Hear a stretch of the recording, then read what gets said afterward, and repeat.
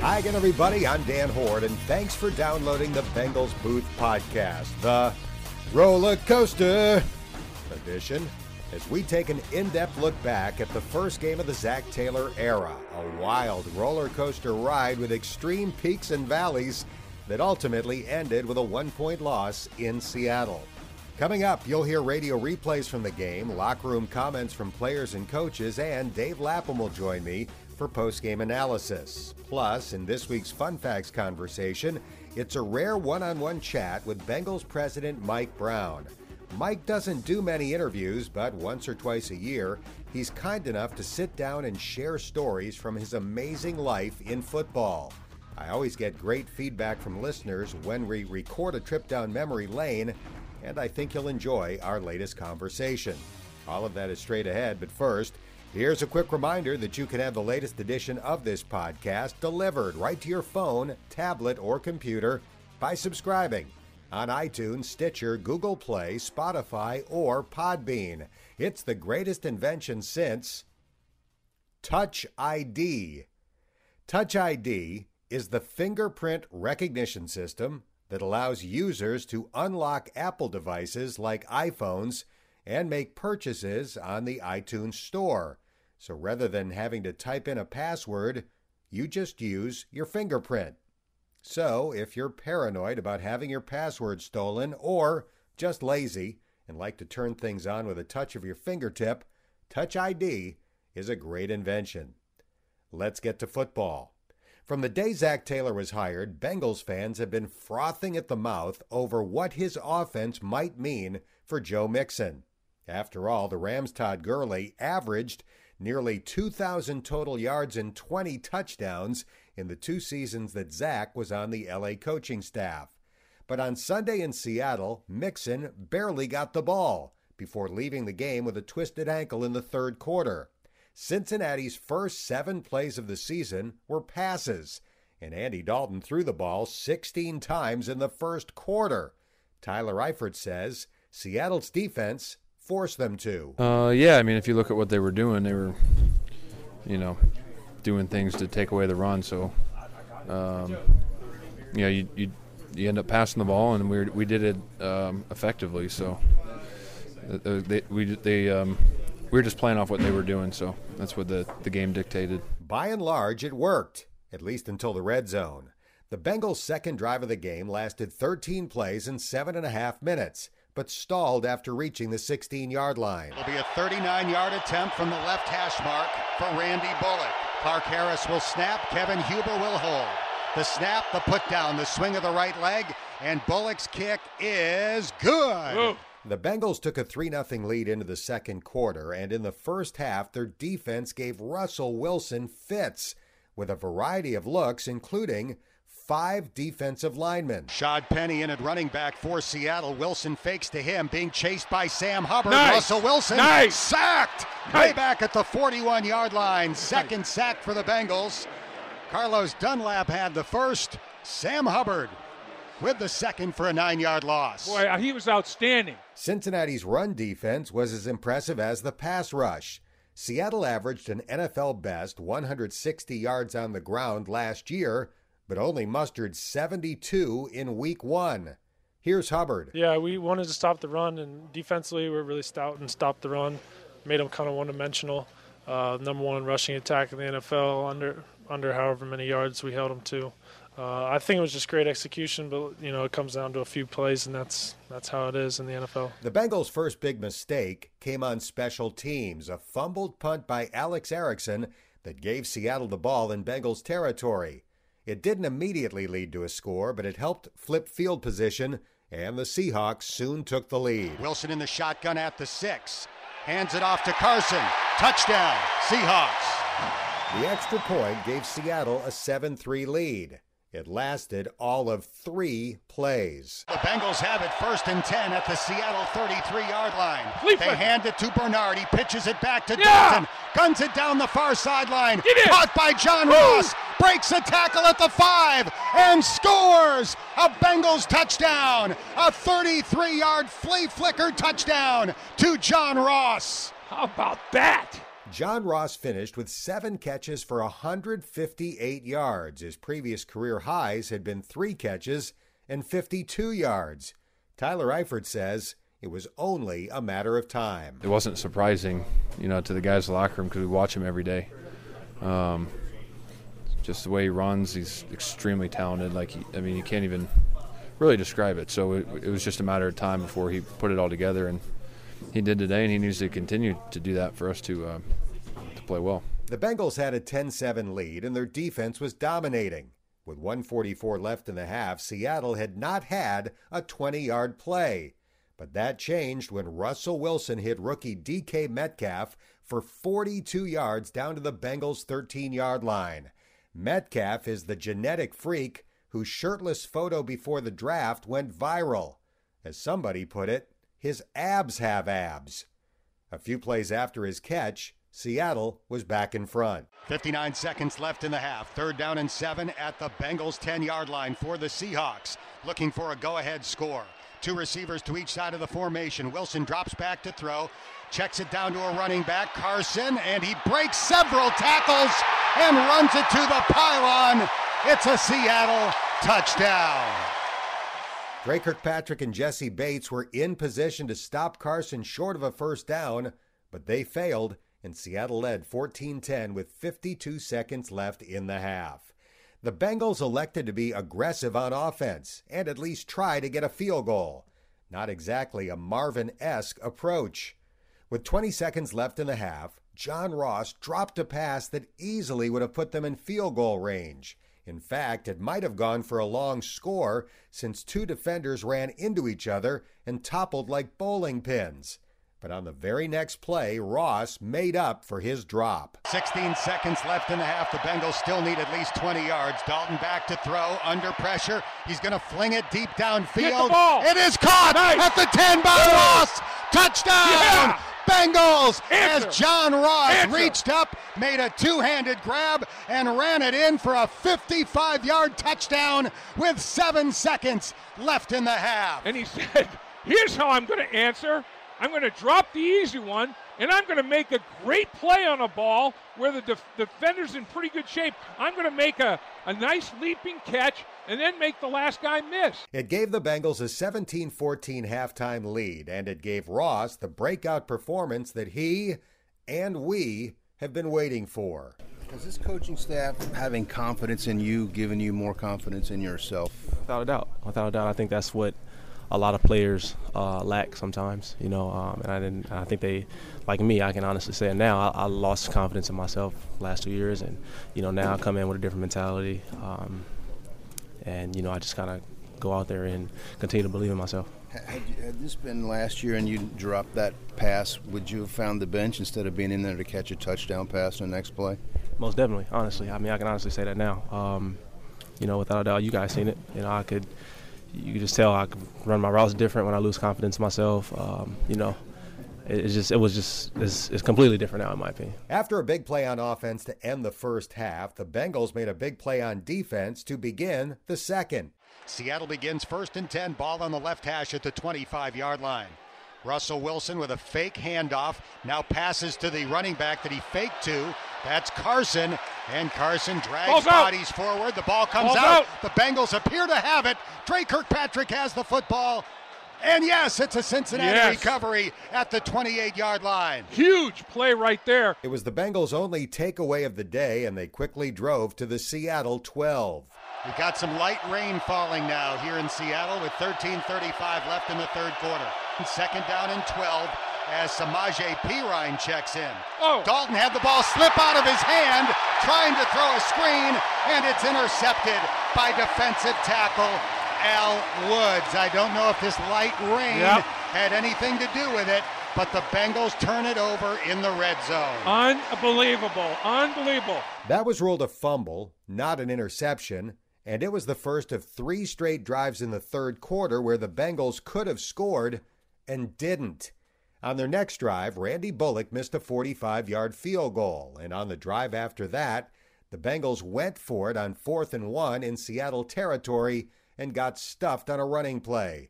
They were piling up yards, but not points.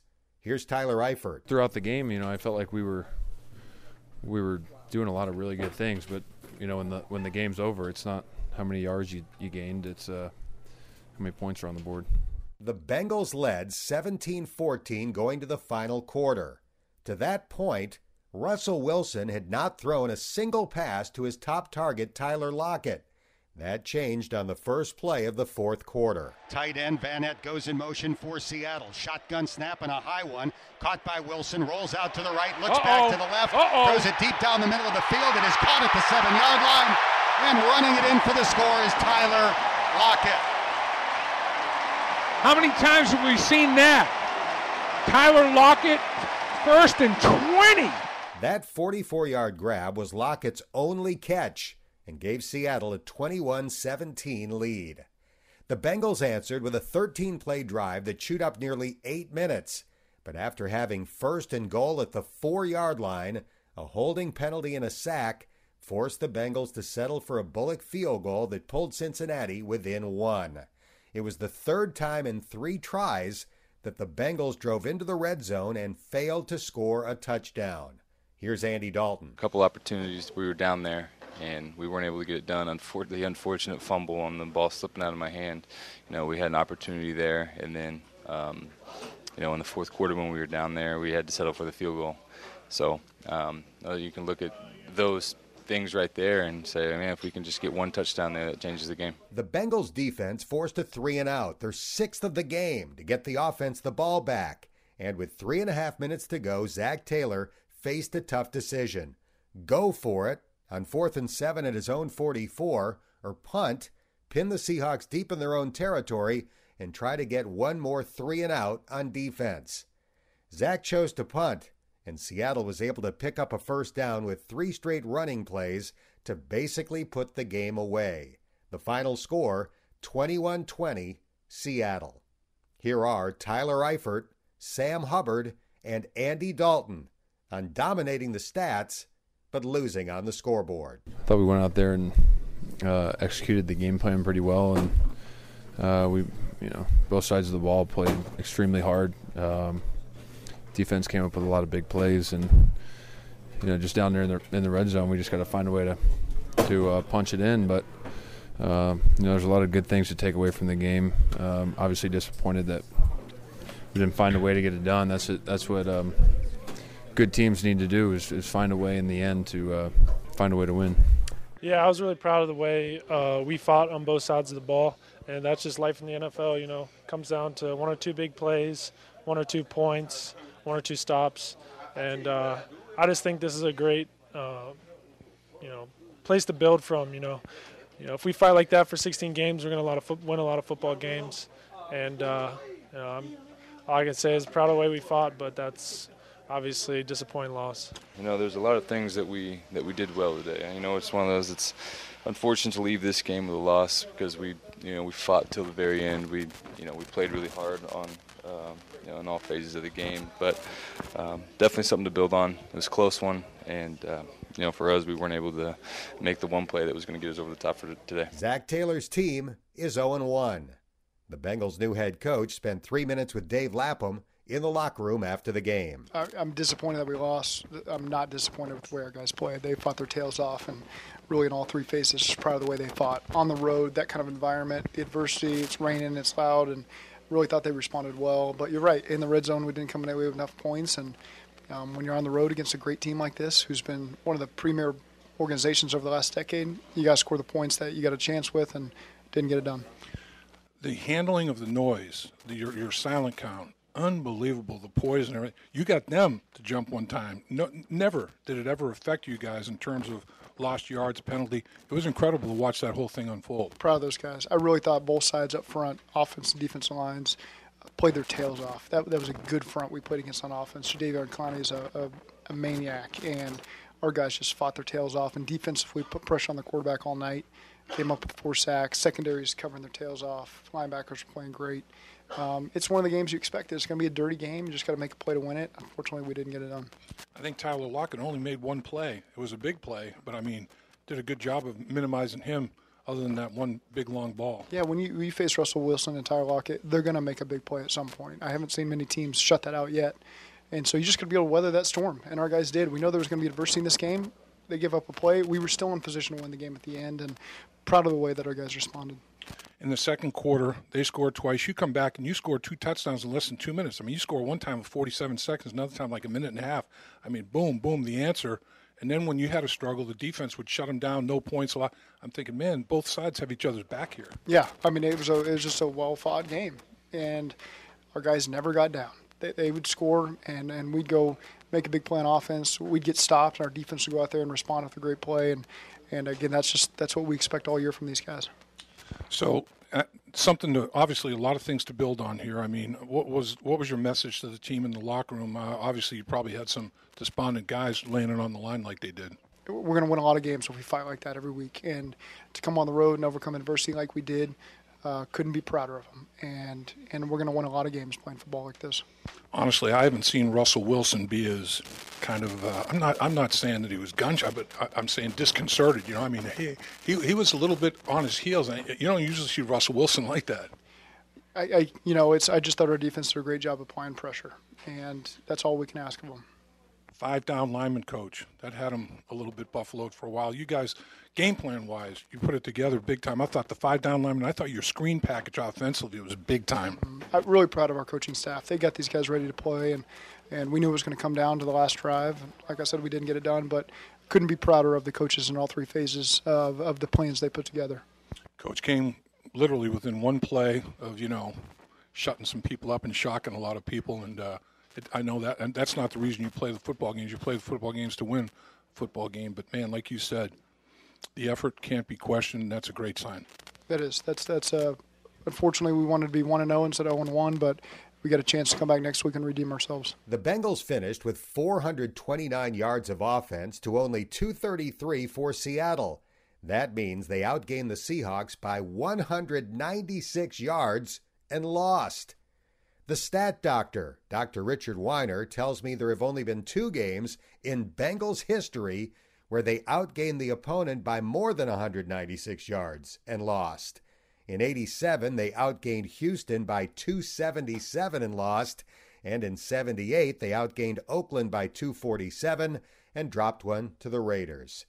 Now time for post-game analysis, and I started my conversation with Lapp by talking about the statistical dominance in an L. The NFL can be heartbreaking, and this one was exactly that. If the games are decided by yards, it's a blowout. But it's decided by points, unfortunately, and the Bengals just didn't make enough plays in the red zone. I mean, they got there a few times and get stopped on downs, no points. Fumble, ball goes out of Andy Dalton's hands, no points. Missed a 45-yard field goal. Those are the kind of things that in a one-point game you just can't give opportunities away like that. And Wilson and Lockett, their big play all over them. They only made one play, but it was a huge play. I mean, it's a touchdown pass to put them in the lead for good. And, unfortunately, a mistake is made and they capitalize. So there were a lot of things to build on, though. I liked the way that the resiliency that showed. Offense, defense had each other's back. The defense would allow Seattle to score. Offense come right back in the second quarter and score twice. Once in 45 seconds, once in a little over a minute. I mean, it was crazy. Come right down the field with big plays and score.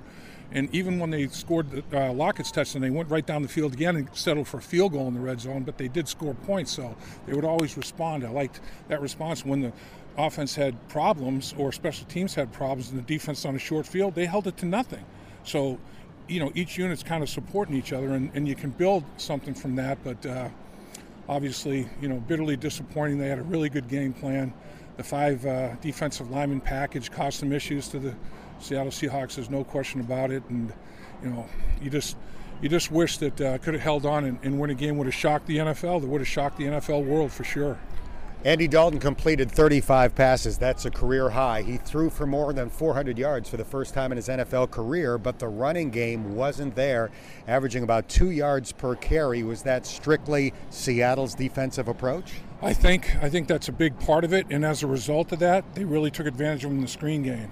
Of the 400 yards, I'd say 100 plus was probably in the screen game, somewhere in that range. I'd say at least 100, Gio had 35 or whatever it was on one screen, and I know there were tight end screens, there were other screens, so I feel pretty confident it was at least 100 yards. So to me, it's a short pass. You got offensive linemen out in front blocking. It's kind of a hybrid, run/pass kind of thing.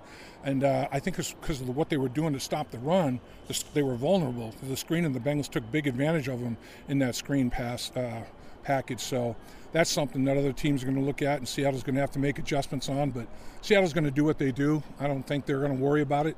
They're still going to play defense the way they play it. But I was really impressed with Zach's game plan. I was really impressed with Lou's game plan on the defensive side of things. And, guys played so hard. Carlos played hard. Sam Hubbard was a maniac out there. His hair was on fire. He was all over the football field. A lot of guys played tremendous effort, and I think that's the thing. As you look forward, the effort that they gave today is going to lead to a lot of wins for them. I mean, if they go out there and play as hard as they played on this football field today, they're going to win games.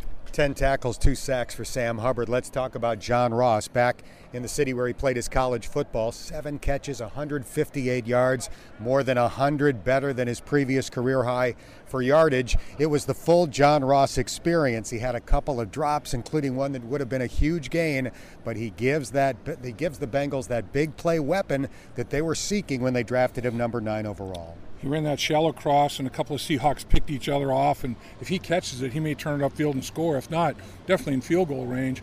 But the very next play, he comes back, and Andy Ross goes deep to him, and he beats the safety, and a safety plays it poorly, but John Ross takes advantage of it.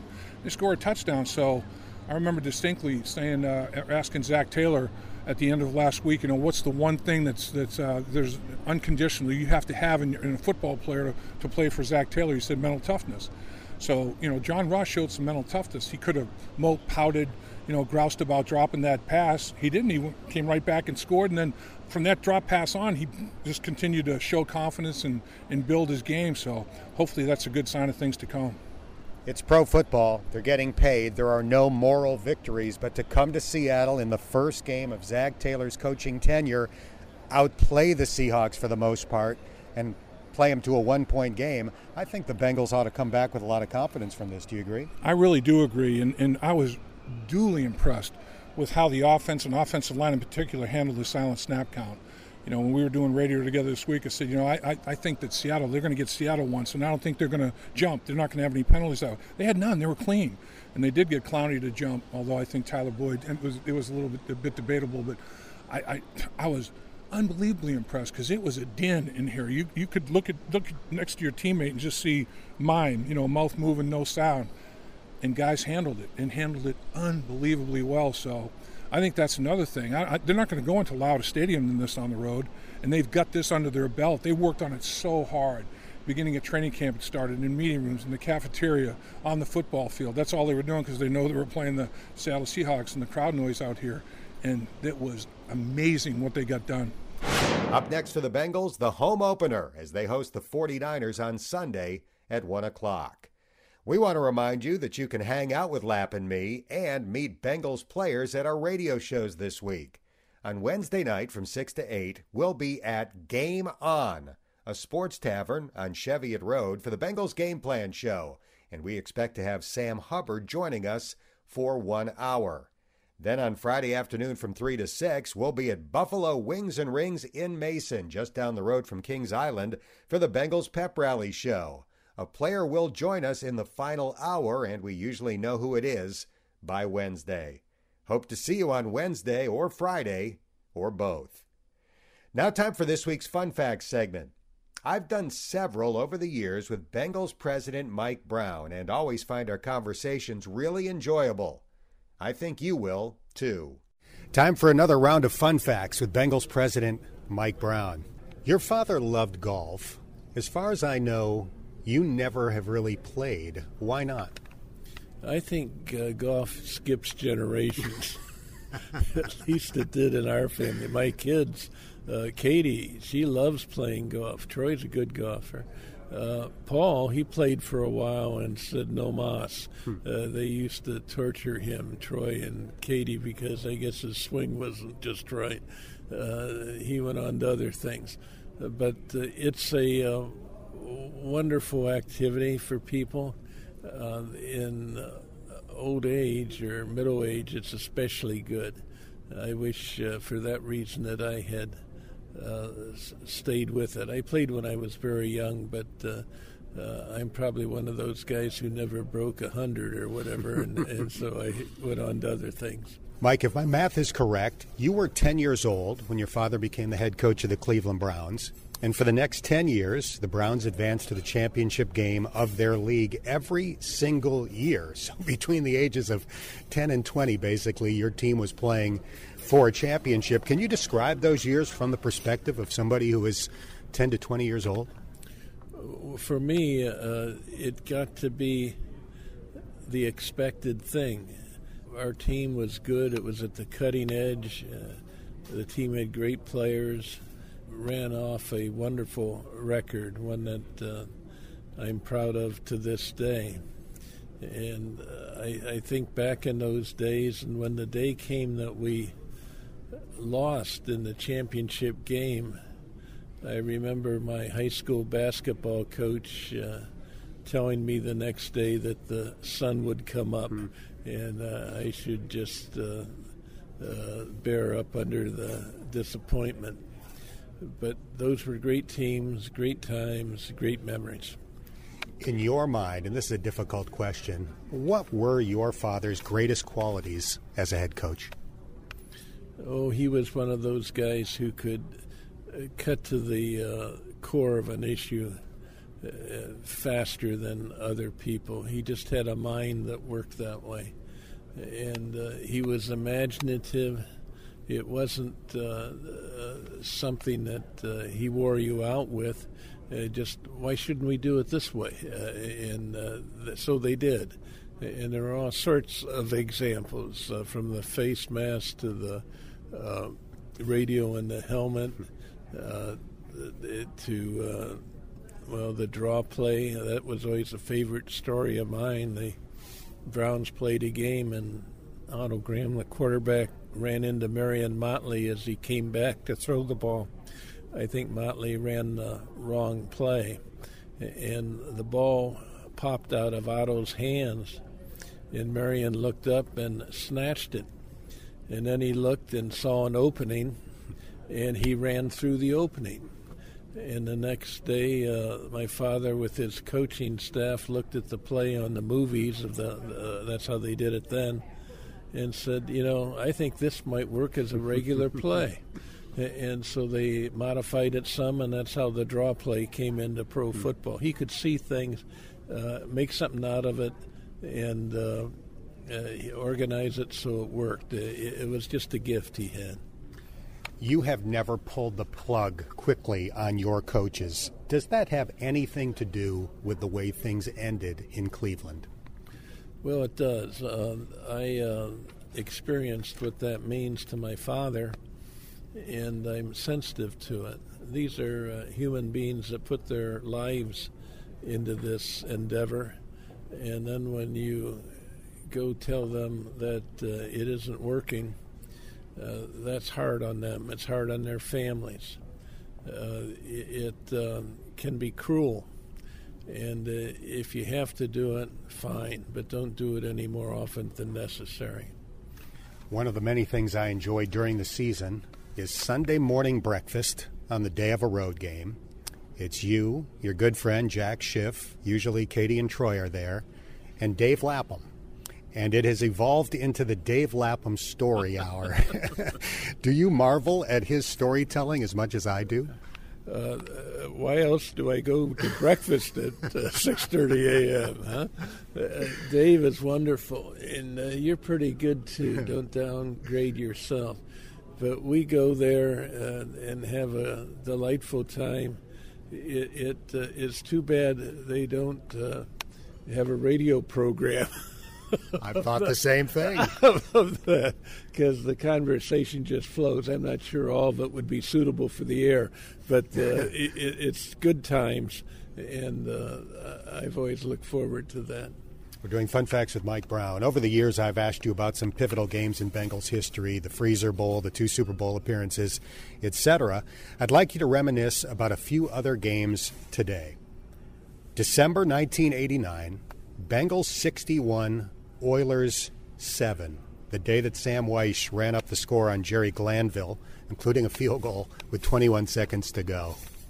That was Sam. Sam and Jerry had sort of an aversion for each other, and it came to be that we had the dominant team, and Sam chose to rub it in. That was his way of giving it to Jerry. Personally, I'm not for that kind of thing. I think it was wrong, but it was so long ago that I had forgotten it, and I'm sorry that you hadn't.